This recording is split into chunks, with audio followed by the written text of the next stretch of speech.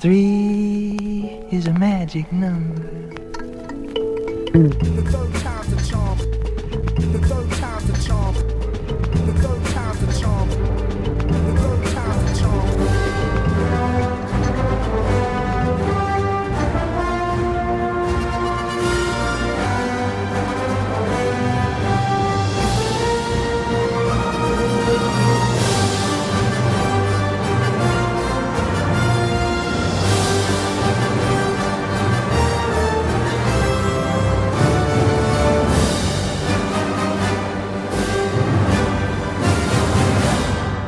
Hello and welcome back to Third Time's a Charm, broadcasting live, not from the microverse this time, but from the head of an ancient celestial. Yes, from nowhere to counter Earth. It is none other than Third Time's a Charm. We are all Groot, so I'll just introduce us as that. I am your host, Mike Manzi, as always, and we are here to talk about Guardians of the Galaxy 3. Joining me, as always, my unofficial co-host, don't let him catch you experimenting on any animals. It is the Bry evolutionary, Brian Rodriguez. Happy to be here as always, Mike. Also joining us, because it wouldn't be a Marvel movie without this guy. I mean, I think he's been let out of the cocoon too soon, possibly. That's one of the things. Please welcome Kyle Reinfried. Hi.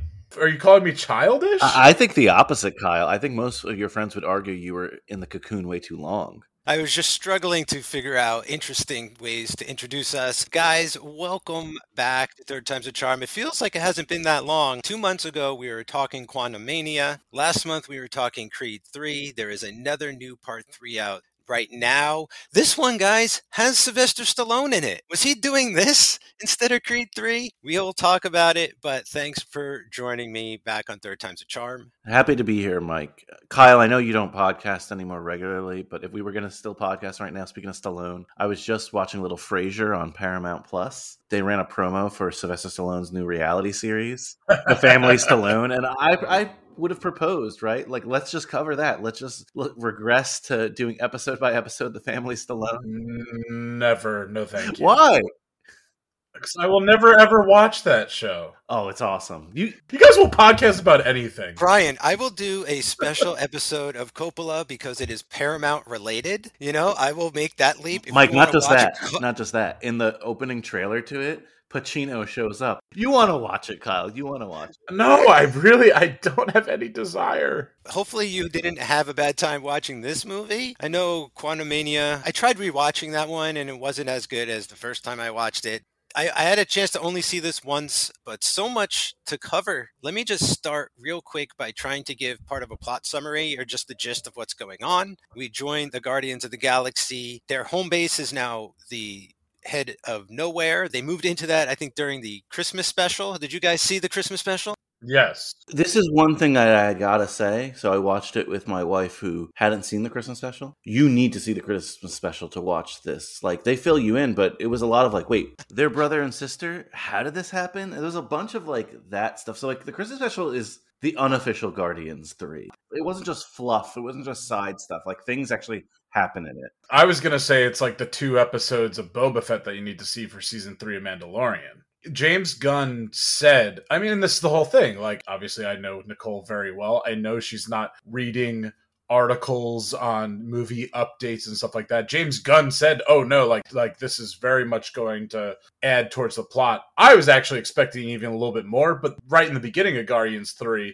and then obviously, Brian, by you sharing that story, just between brother and sister, and then just like Cosmo being there and like nowhere being cleaned up ever since we last saw it destroyed by Thanos, stuff like that. Yeah, I'd even say the character development between Drax and Mantis carries over quite a bit as well. That Gamora is missing, that she's not part of the team. But then I was just going to say about Drax now wearing shirts. Oh, yeah. That too. I think that might be more about Dave Bautista not wanting to be in the makeup chair. Well, no, you said that he feels like uncomfortable, and good on him that he's like 50 something plus years old. And he's like, I don't want to get like that big anymore, versus all these other actors that fluctuate all the time. It's a joke in the second movie of his nipples being sensitive. And then in, I think, the end of Endgame, he's not topless at the funeral. So he's wearing some kind of vest or something. Like You bring up Endgame, and that's important too, right? Not just Endgame, but more importantly, Infinity War. I think someone needs to one day do a supercut of everything you need to see, because like even the new Thor, you didn't need to see that one, but like it is a cool addendum to all this. I did pretty much that. I didn't watch the Avengers stuff, but I watched everything since Avengers to now, like all of the stuff they kind of showed up in. So the Christmas special, the beginning of Thor. Because I would love like a chronology of the Guardians, because like Thor is a part of the Guardians for a legitimate amount of time, which is interesting. Like we don't see all their adventures, but it is cool to think that like he was sort of a member for a while. Yeah, I mean, I can't wait to talk more about Stallone. Let me get back to the summary real quick. So in the opening, everyone's sort of lamenting the loss of Gamora. Peter's drunk. Rocket's trying to like snap him out of it. And all of a sudden, Adam Warlock does a surprise attack, and we find out that he's after Rocket, and he's sent by the High Evolutionary who created Rocket Raccoon and wants him back for nefarious reasons to expand his genetic empire. They fight off Adam Warlock and they try to cure Rocket, but they find out he has a kill switch in him, so they need to break into like a flesh bank to get a code so that they could fix Rocket without killing him. Yeah, there's a kill switch. It's a copyright thing, actually, right? It turns out to be that's why the High Evolutionary wants him back, because he declared Rocket his property. Rocket is basically in a coma for the entire movie as they search for a way to cure him and bring him out of it. And as they're on their adventure, we get these sort of flashbacks into Rocket's creation, where he was taken as a young raccoon by the High Evolutionary and experimented on, and really smart, and sort of bypasses the High Evolutionary's intelligence, which pisses him off. He makes all these cute and cuddly deformed friends that end up getting blown away. Eventually the Guardians get the code, wake up Rocket, and they all help each other take down the High Evolutionary, but he destroys all this stuff in his wake, including Counter Earth, which was this giant genetic experiment, sort of like the island of Dr. Moreau, where he evolved animal men. In the end, they all escape to nowhere. Peter retires, goes back to Earth and visits his grandfather. Gamora goes back to the Ravagers. Nebula and Drax stay in Nowhere to sort of clean up the place and lead it as a haven. Mantis takes off to find out more about herself and her origin. Rocket leads a new team of the Guardians with Groot as credits roll.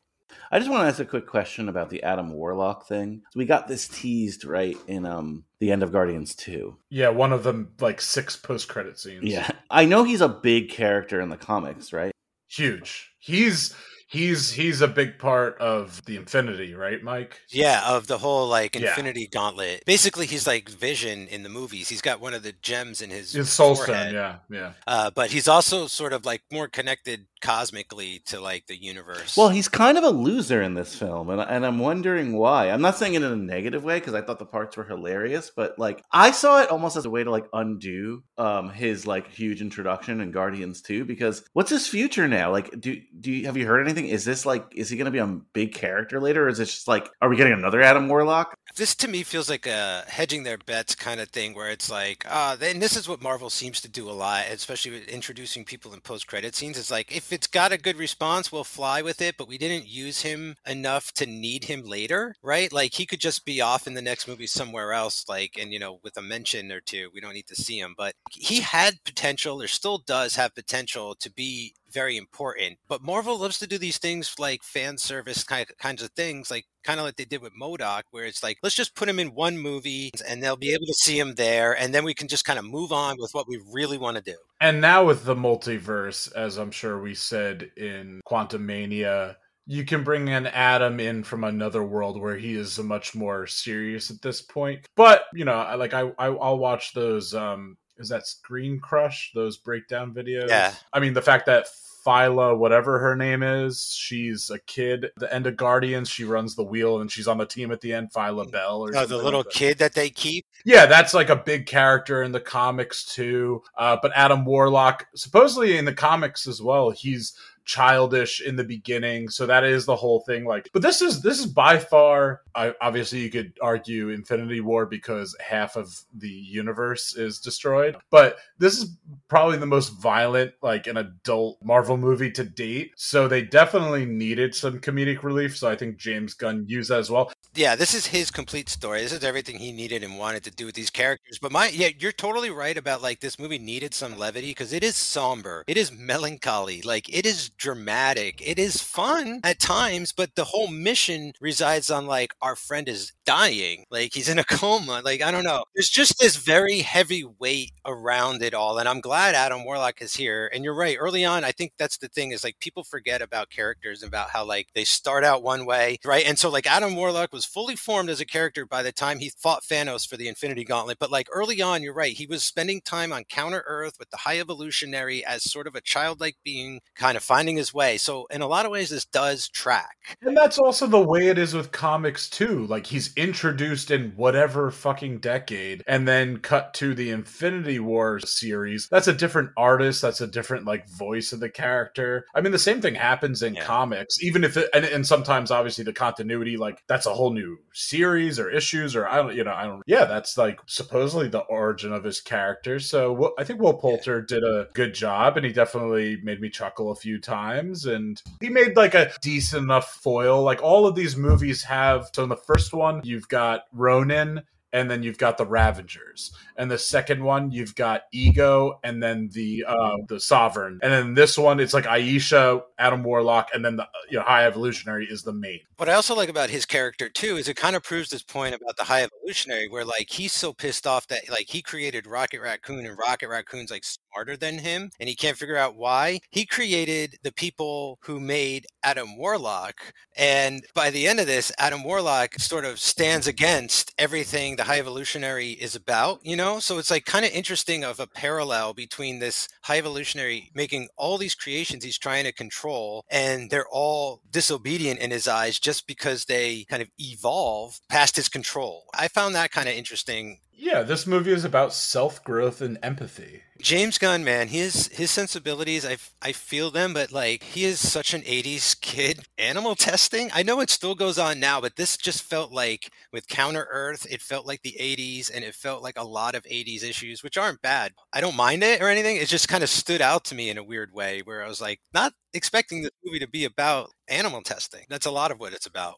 I mean, I don't necessarily subscribe to this, but it was about Rocket the entire time. I forget what the line in it is. It was his story the whole freaking time. But this to me is like a victory lap for Marvel for a lot of reasons. But one of them is like Guardians of the Galaxy is the film that took Marvel to the next level. I remember there was this like famous SNL sketch when after Guardians of the Galaxy did really well. And they're like, Marvel can do anything. And they also have like A.D. Bryant and it's like, Pam, and it was just like a woman, and it's like Pam, the Winter Pam. Yeah, when Guardians landed, like it destroyed DC's entire game plan. Right? DC took one look at Guardians. It was like, let's do that to every movie from now on. Like, scrap the Snyderverse and pivot as quick as possible. And that's what happened to like Suicide Squad, the first Suicide Squad. Yeah, it's really a Guardians ripoff, which is like interesting. But I think in this one, right, like when they were selling Guardians, people were like, what the F? A tree and a raccoon.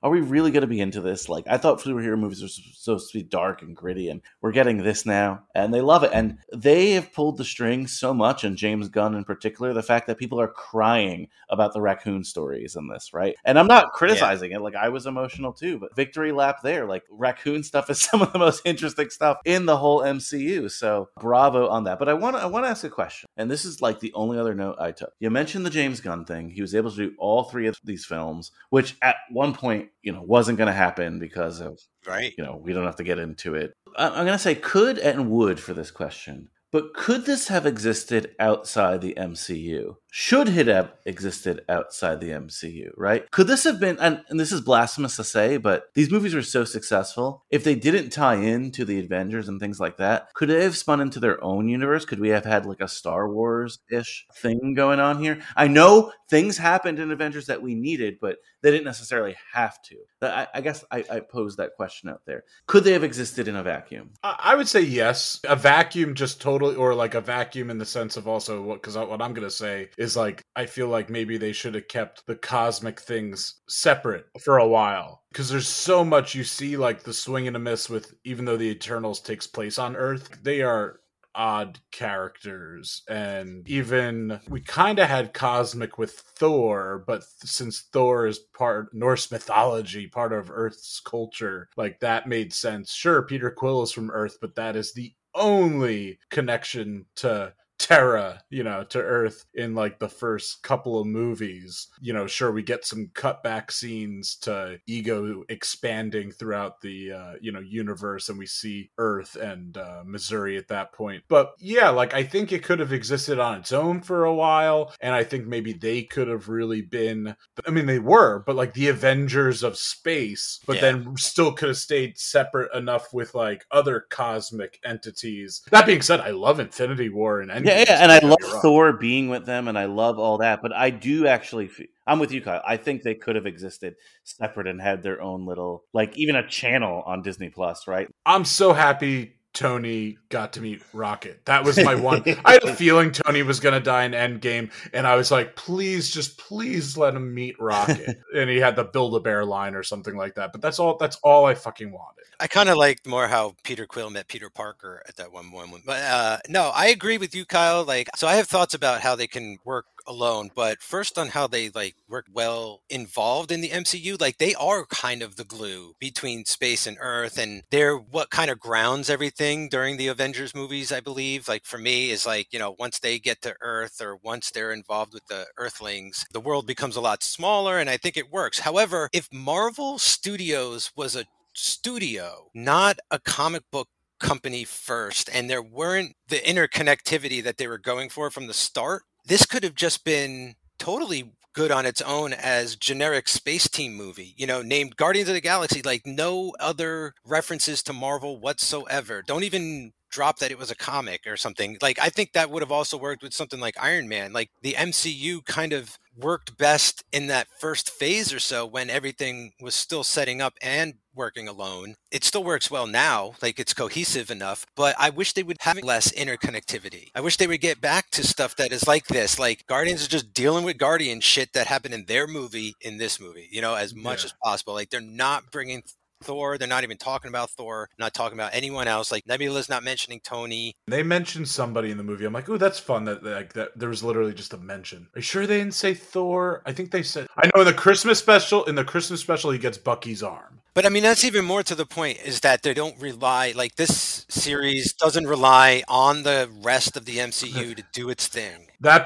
being said, with having I saw the trailer already, but seeing this in theaters, honestly, one of the most films I've been excited for in a while is The Marvels, and that's so connected between two TV shows and another movie. That's expert level. You don't just dip into the Marvels. But I'm like, this looks cool and fun. And Brian, it genuinely doesn't have like, Jersey City, but like, I love the actress, Kamala Khan. I'm sure she's great. Didn't watch a second of that. Had no desire to. Oh, it's fun. I like, it takes a lot of bandwidth to watch all these shows, really. And it does. I felt the Marvels trailer was like, because I put the time in. Like I watched WandaVision, I watched the movie, Miss Marvel, but like I also at the same time was like, put this out on Disney Plus because it trails off of like homework. Like you got to watch these other shows. It just would feel sort of more fair, or just let people know in the trailers, like a little more about, I'm from WandaVision and I'm from my own show and I'm Brie Larson. Trust me, at this point, I definitely have like somewhat fatigue, like the fact that this movie was practically out for 3 weeks. And then I went to go see it just to make sure I, saw it on time for this podcast. I used to see these movies opening day or at the least opening weekend. We would. Yeah, exactly. Yeah. Honestly, that's how I was with most movies I was excited for. So that's definitely just something that's changed about me, especially with Marvel stuff too. And yeah, it's getting to be like really like if it's every other that I'm like actually enjoying, like I liked Wakanda Forever more than I was expecting. I felt that this one played a lot better than the last several. Like, I really wasn't into the last few. Since Doctor Strange, I'd say. I really had fun with the Multiverse of Madness just because of, like, the Sam Raimi-ness of all of it. Since then, like, Thor Love and Thunder, okay, kind of childish, but that's not bad. Black Panther, again, very dark, very somber, like, too much at the time for me to really get through properly. What was after that? Quantum Mania, like I said, like, I was for it, and now I'm kind of, like, leaning against it now. Post Endgame, the two that I enjoy the most are Spider-Man No Way Home and the trio of Spider-Man. So like that one and then Shang-Chi were like my two favorite. Yeah, that was fun. This one ranks up there. Just back to the point of like standing alone. When I watched this, I just thought like there is a different timeline somewhere in a different, multiverse that they just let James Gunn cook. And they just let James Gunn make these films. And again, I'm not the biggest James Gunn fan in the world, but if this is just a studio and you're not thinking of it as Marvel, they might have just been like, hey, let this become its own thing and we can spin more movies off of it. We could have theoretically like the Gamora with the Ravengers story. We could have, all these other stories come out that don't need to be like, all right, let's connect it to the Earth thing. And like, again, I liked a lot of the Earth stuff. Also, much was made of Peter Quill's idiocy in the Avengers films and like how he's the catalyst. Now, look, take yourself out of it. It's an important role to be like the asshole who causes everything, right? I hate Guardians fans who are like, why'd they make Peter look like that? I'm like, they put him front and center. He just wasn't like showing up at the final battle. I think that's like a pretty big deal. But regardless, right? Like I think James Gunn even had a knock like, oh, I didn't like what they did to Peter in the, the overall franchise, whatever. But I wish I could have a window into like what this universe looks like where it's not tied into everything. It just really all stems from him getting fired because then he goes to DC and he makes a critically successful, not financially, but critically successful film and then a television show. And they give him, and I forget the other guy's name, like the keys to DC at Warner Brothers. And that really stems from that because, yeah, if he stayed, I mean, this was supposed to be one of the first movies in phase 4. And are we in phase 5 now? Yeah, we're in phase 5. I think we're going to get more of what you might want with him under the DC control, because while he's got this whole overarching plan where it is going to connect, from what I understand, they're also going to do a whole slew in a series of movies like the Robert Pattinson Batman. They're continuing on with that kind of stuff as well. They're going to have their cake and eat it too in a way that I think is going to show to be forward thinking in front of Marvel. Marvel will start to take upon, probably after Secret Wars, and it'd be like some fucking Tales from the Multiverse kind of tagline. This is not in continuity warning when you watch the movie, okay? Like, see, I'm not in favor of that. I don't like the DC stuff because I have my Batman that I'll watch. We'll see. The jury's still out for me when it comes to DC stuff. Do we know what's happening with X-Men yet or no? Well, now that there's a writer's strike, like I feel like everything's up in the air, and that might be a good thing. They could pivot away right now from this whole Kang thing. They could take this time to honestly try and start over, or when they get out of the strike, to like take another direction. I'm totally okay too with them just recasting Kang, by the way. Like 100%. They have a history of doing that. I would love if Marvel, this movie reminded me of it, so it's related. I would love if Marvel just, maybe 10 years from now, that's like the most hopeful timeline in my head, but just stopped everything, paused, did not make new movies of the heroes we know, and just like started with X-Men or something, right? And did X-Men for a good decade or so. And then we can start this Marvel process all over again. But like my child, theoretically, by the time they see phase 1 stuff, we're talking about like movies that are going to be 30 years old? Seems like they're trying to set up a lot of that stuff with the TV and a lot of the next generation. They're going to be the youngins that are, going to take over the mantle and all that kind of stuff. But, I don't know if like that's considered enough. Like you say is a risky thing. I don't think they're going to do it, but to stop connecting stuff so much is the key. It's just been pure escalation and they need to go back to but take a chill pill. Brian, I'm honestly, I'm a big fan of that idea. Hopefully, that's kind of what it seems like It's just so fucking funny, and just like just how much you see a big successful company goes ahead and still just like, obviously they're still making money. They just go and even with all the money in the world, and with obviously money, then they can hire as many people as they want, that they still royally fuck up like they do with Star Wars, and like they're doing now with like Marvel in a certain way. But I'm hoping, with Star Wars, it seems like they're kind of getting back on the right track. Oversaturation. Like, make us want it. Take it away from us and make us want it. I'm a big fan of, there should be a lot more of those, like what the Christmas special and what Werewolf by Night were. Bring back the one-shots. Yeah, a little bit more than a one shot, but like, yeah, half hour, 45 minutes of introducing like an Adam Warlock or like somebody like that. I think and yes, like that'll be on the streaming service, so you'll have people that can much more. They don't have to go to theaters to watch that, but again, you don't have to go to theaters. You just have to wait a little bit longer to see something.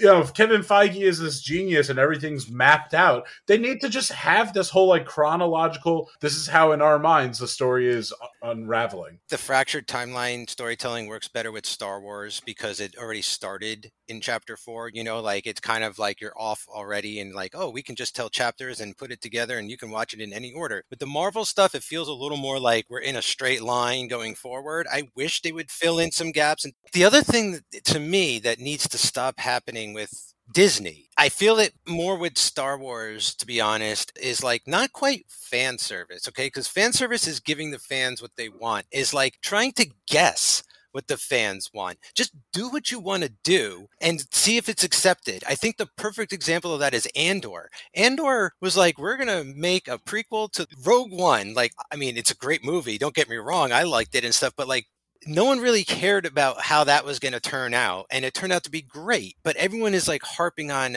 Obi-Wan, and like all this stuff needs to happen, and like Boba Fett, like how much I wish Boba Fett was better if they just took more time, or trusted themselves more. But instead, it's just like even doing a Boba Fett show in the first place feels like giving the fans what they want instead of like taking a risk, trying something new, pulling something out of nowhere or from something people barely heard of, and building up something like that. They're risk adverse to doing that, but it's like so branded that it won't fail. I know someone's going to like it. It's Star Wars. But to bring it back to Guardians, like that's what Marvel did with the Guardians of the Galaxy. And you see like that worked. So yeah, like why don't you do that again? Well, do we want to go through this movie at all? Mention any scenes that like really stood out to anybody? I mean, it's a broad statement, but this is a weird movie compared to other James Gunn movies. This is like the most, out of the Marvel movies, or out of the 3 Guardians movies, his most like similar to his other movies of like kind of grotesque imagery at certain points. And we get our first on camera F-bombs have been teased a few times between Aunt May, Peter Parker, Nick Fury, and Groot saying it as a baby. Although we do get to hear Vin Diesel's speaking English in this movie. But yeah, no, it's just a really weird movie that like the first note I took was, oh my God, is he creating the Teenage Mutant Ninja Turtles? I think that was a callback and supposedly he visited Earth in the 80s. That's what's been said off camera. So it's just, a lot of 80s stuff. One of the things that Peter Quill says in the very first sequence of the very first movie when he steals the stone is, get your hands off me, you mutant Ninja Turtles. Like he calls one of them a Ninja Turtle, So it's like kind of gotta be a callback. That was good. So let's talk a little more about the High Evolutionary. I'm going to try and do this actor's name justice. It's like Chukwudi Iwuji. Phenomenal on Peacemaker. That's how he got this job, by working with Gunn on Peacemaker, and here he is here as the High Evolutionary. I like this villain. This is like Dr. Moreau, like Dr. Frankenstein. Like, I love this. I mean, and he's also a fucking eugenics Nazi, right? Like, he has a super race of small blonde children at the end of this movie with blue eyes that are supposed to be like superpowered. This character's pretty nuts. Wouldn't it be great if they could make him a Kang variant? That would just solve everything. I'm pulling for, I mean, I know he probably doesn't want part of the franchise, but John Boyega would just slide right in there, man. I think he's done with Disney. But he has the charm and the like energy, I think, to pull money that talks. off. Money talks.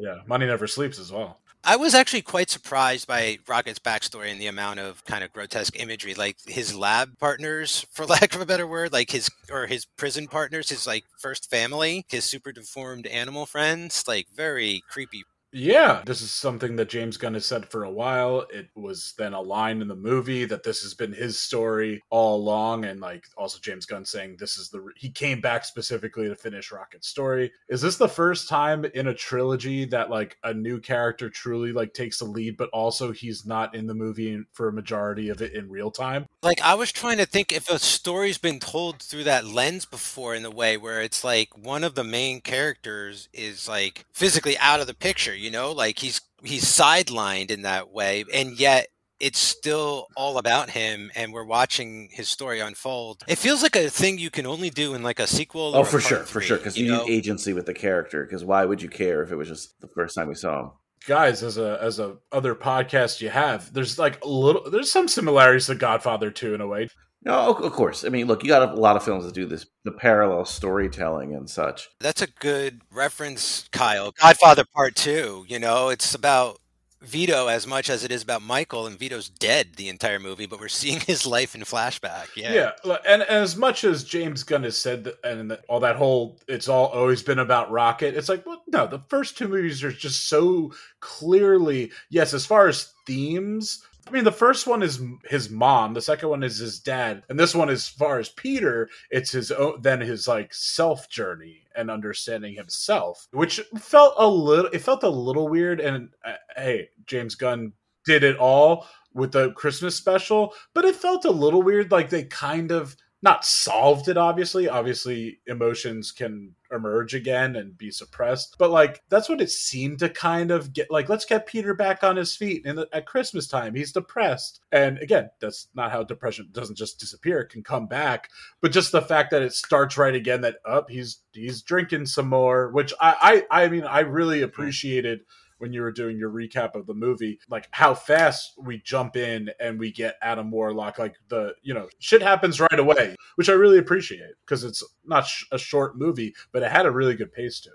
The Gamora stuff is so delicate and difficult to handle. I heard in an interview that James Gunn originally wanted to kill her off in the second movie by saving Peter instead of Yondu saving Peter. But then he went on to say that like when they approached him for the Avengers movie saying like, here's what we want to do with the character, he was like, yeah, go ahead and do that because I'm kind of done with the character. Like I'm not really sure where to take it. And like Zoe Saldana didn't want to play this forever. So I think we've seen the end of Gamora, and I think that the movie did a pretty good job of kind of forcing Peter to confront his feelings about it while also dealing with the feelings of losing one of his best friends. So it's like a matter of like priority almost, where it's like, I can't get over my ex-girlfriend who's still alive and not my ex-girlfriend while my best friend is dying and we're trying to save his life together and she doesn't remember how much he means to me, and there's like so much of that confusion and chaos going on with him. I think it plays well for a lot of stuff to have to juggle.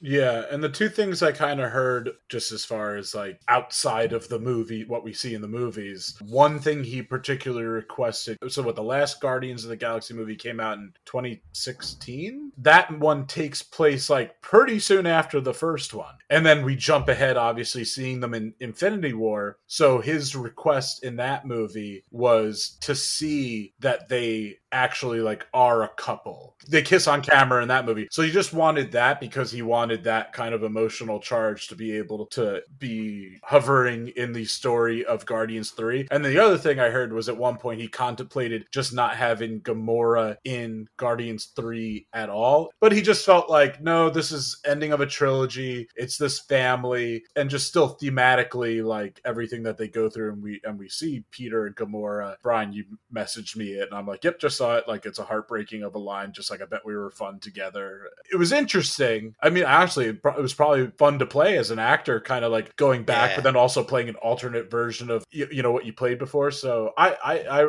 really enjoyed how Gamora was used in this movie. Sure, it seems like a little forced how she gets involved, but at the same time she kind of just sticks around for Nebula because they always had their relationship. They are sisters. Yeah, exactly. Yeah, and it kind of reminds us of like the whole nature of variance as well, where it's like you look the same but you're not the same. So like that also reminds us about forthcoming multiverse variants, possibly stuff. But like, I would have been happy if Stallone was in the whole movie with them. I'm joining the Guardians this time. Hey, I'm gonna break into the flesh bank. Yeah, let's go.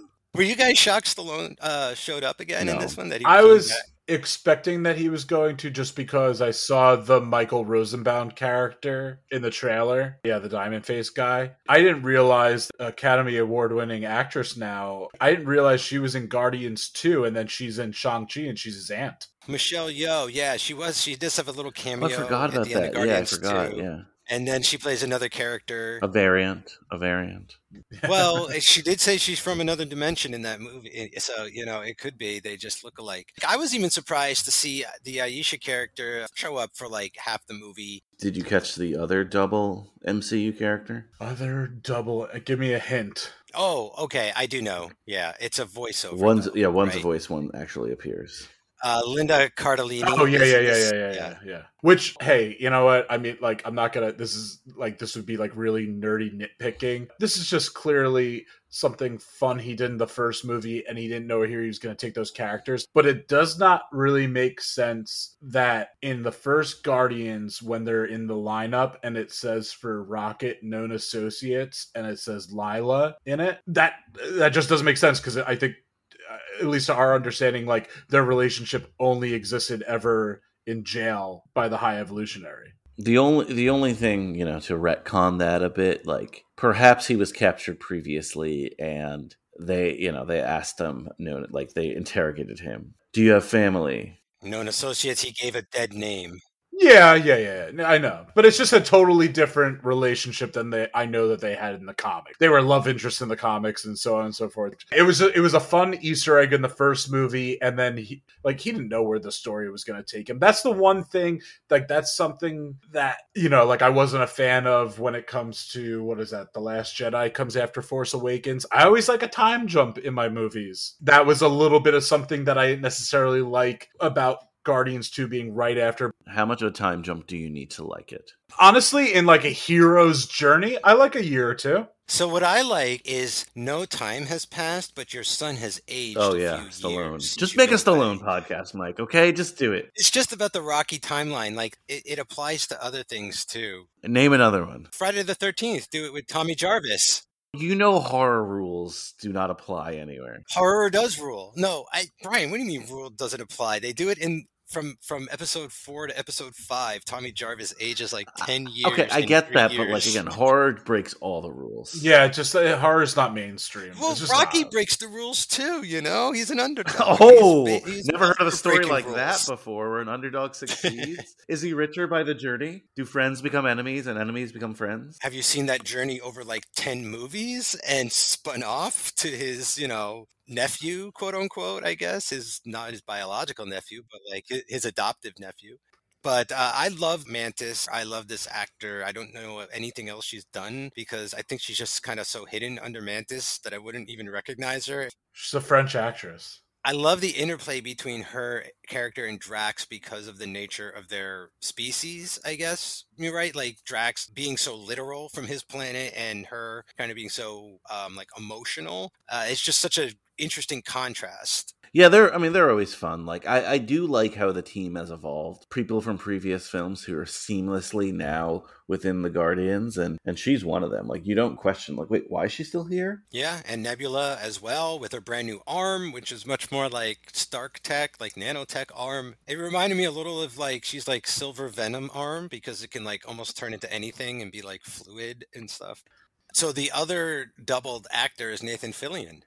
Yes. In the original movie, he was the blue inmate at the kiln, and in this, he is Master Karja at the flesh bank. In the second one, he was supposed to be in like posters. Now they've got it coming out as a TV show, and I forget. I think. Wonder Man. Yeah, Wonder Man. Yeah. I loved the Flesh Vault, whatever. It's so Cronenberg and gnarly and disgusting. Like, it was so fun. It was gross. I like that. I liked Counter Earth a lot. Counter Earth just was because cool. of like the whole Animal Planet. Yeah, I feel bad for so much destruction. They just all Yeah. get obliterated.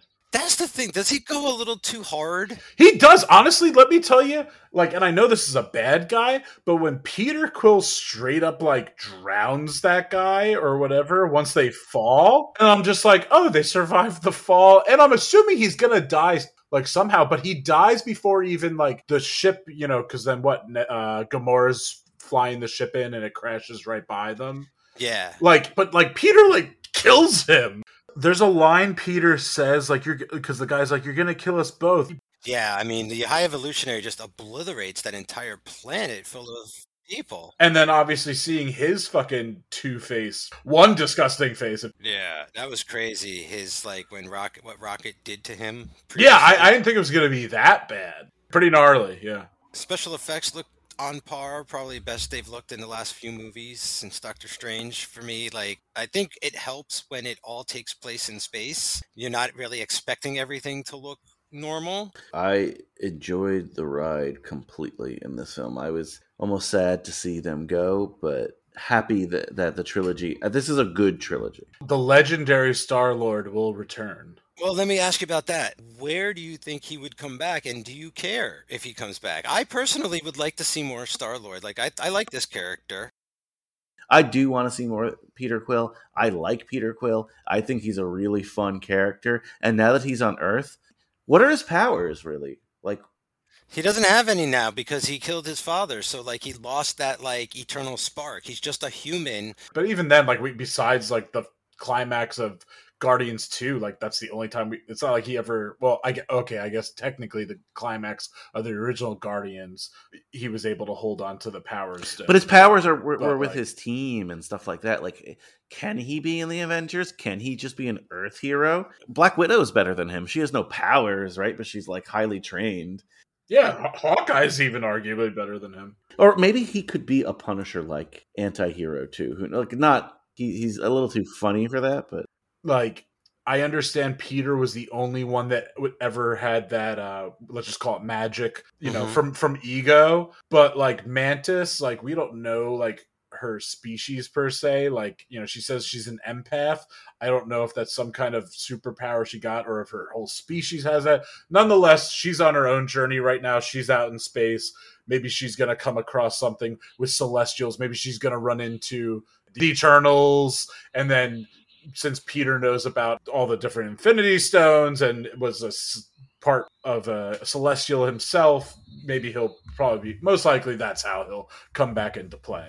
Well, what do you think about this other iteration of Guardians before we get out of here? Like, do you care anymore about this team? Do you think they'll do this team with Rocket leading and all these new members? Or do you think if they pick, they're even just going to let it be? I say don't touch it. Let it be the trilogy. Take these characters and put them in other movies if you want.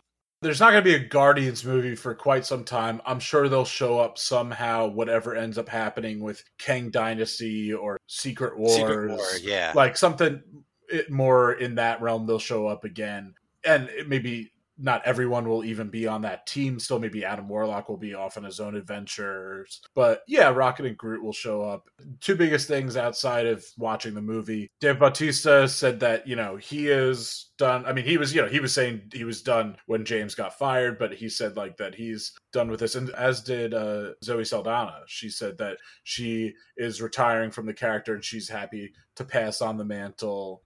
Their stories feel complete. Yeah, like, did things happen along the way that changed the trajectory of these characters because of the director getting fired or the pandemic or because they were in another movie besides their own movie? Like Drax, I mean, you think of the first movie, I'm going to kill Ronan. I mean, he gets to help kill Ronan at the end of it, but I'm going to kill Thanos. Like, we don't even get to see him besides in Infinity War. Like, he doesn't even get like a moment against Thanos in Endgame. But there's a beautiful moment because I was just like, man, like that felt like a little bit of letdown. But in this movie where she goes, you're not a destroyer, you're a dad. That's what you're meant to be. I'm like, man, that's a perfect wrap up line for that character. One of my bigger questions for you guys is, what do you think of the soundtrack in this movie? Because the first two movies, I mean, it is Peter Quill's mom. That is her by extension. It's just like they couldn't do like, oh, she had another album for you. This is the whole thing. So it's a Zune, right? That's the right. Which I love that they did a Zune versus like an iPod or whatever. Yeah. But that's a gift from Yondu. But it's not like, I don't think Yondu curated it. But it's a gift from Yondu, but also the music's not used nearly as diegetically as it was in the first two movies. Yeah, they pump it through the speakers. Like, everybody gets to hear it at a time. So that's pretty cool. The set list comes from whoever had it on Earth. I don't think he was adding songs once he got it. I think it's whatever was on there. When Kraglin gives it to him, whatever the amount is. Point being, we hear, obviously, the normal soundtrack amount in this, so maybe, at most 13, 15. I ask you this because do you think, since it's Rocket's movie, do you think it's more his soundtrack, or do you think it is Peter, Oh, totally. Because he keeps stealing the Zune. I mean, it begins with him singing Creep, and it ends with him saying, "This is my favorite song." Yeah, like that's the thing too. He's constantly stealing the Zune from Peter, right? That's mine, give it back. He's the one always choosing the songs, and at the end, Peter even says, "I went back." That was my least favorite moment. When they revised the Peter in space. Yeah, kind of a Princess Leia floating moment. Yeah. Yeah, maybe an unnecessary callback, perhaps, but still, yeah, I think that goes along with it. Is that like the music is more Rocket than Peter this time around, because Peter was sort of living through his mom's tastes, and we're dealing with a lot of different types of music, a lot of different decades, just a bigger type of variety. So I enjoyed that. And as far as trilogies go, I'm just looking at like the little bit of notes I took. It did have a very Return of the Jedi kind of vibe, like literally with the characters dancing at the end after like a celebration. So just even another callback to like an 80s in a way. One of my biggest regrets from my wedding is not playing the new Return of the Jedi pan flute ending. I wanted that to just play in the background just to piss off Kyle, but like, we'll flip the table. That's a little heavy.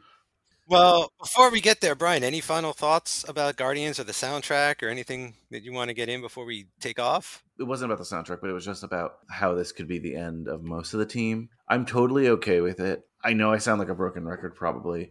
I don't mind these movies. I'll watch these movies. I quite enjoy these movies. But just with, like, not to use this buzzword like everyone's using today, but like just with the rise of AI, commoditization, if that's a word, of Hollywood films where they're just all sequels and reboots and just old ideas. And that because Hollywood has already been AI'd for a while, right? AI is based on just human intelligence and all human research. It's derivative. Everything we're making is derivative. So to close a franchise, it feels nice to me, and I'm okay with Peter coming back. I'm happy to have Peter coming back. But just the overall Guardian story, Kyle, you're right. Mike, you're right. We get so much closure from all the characters. Leave them be, and let's start afresh.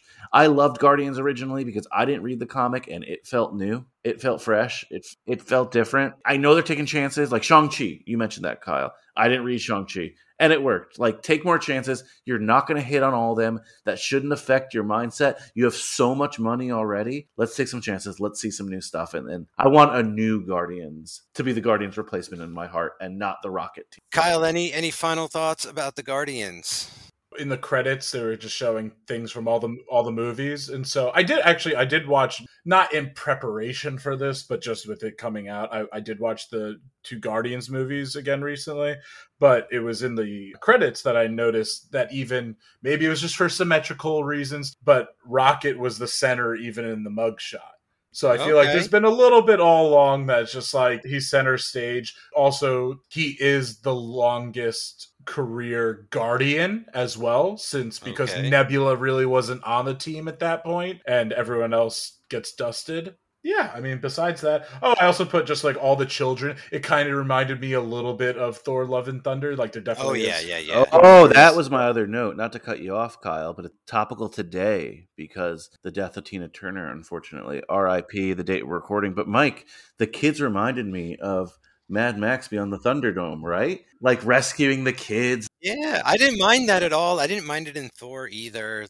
This was a lot of fun. This was a great conversation about the Guardians in general, Marvel as a whole. I had a lot of fun. Anyway, I think it was very interesting. Thank you guys for joining me. I don't know what's going to be next. I don't know when we're going to get back together. Kyle, we still have a couple part 3s.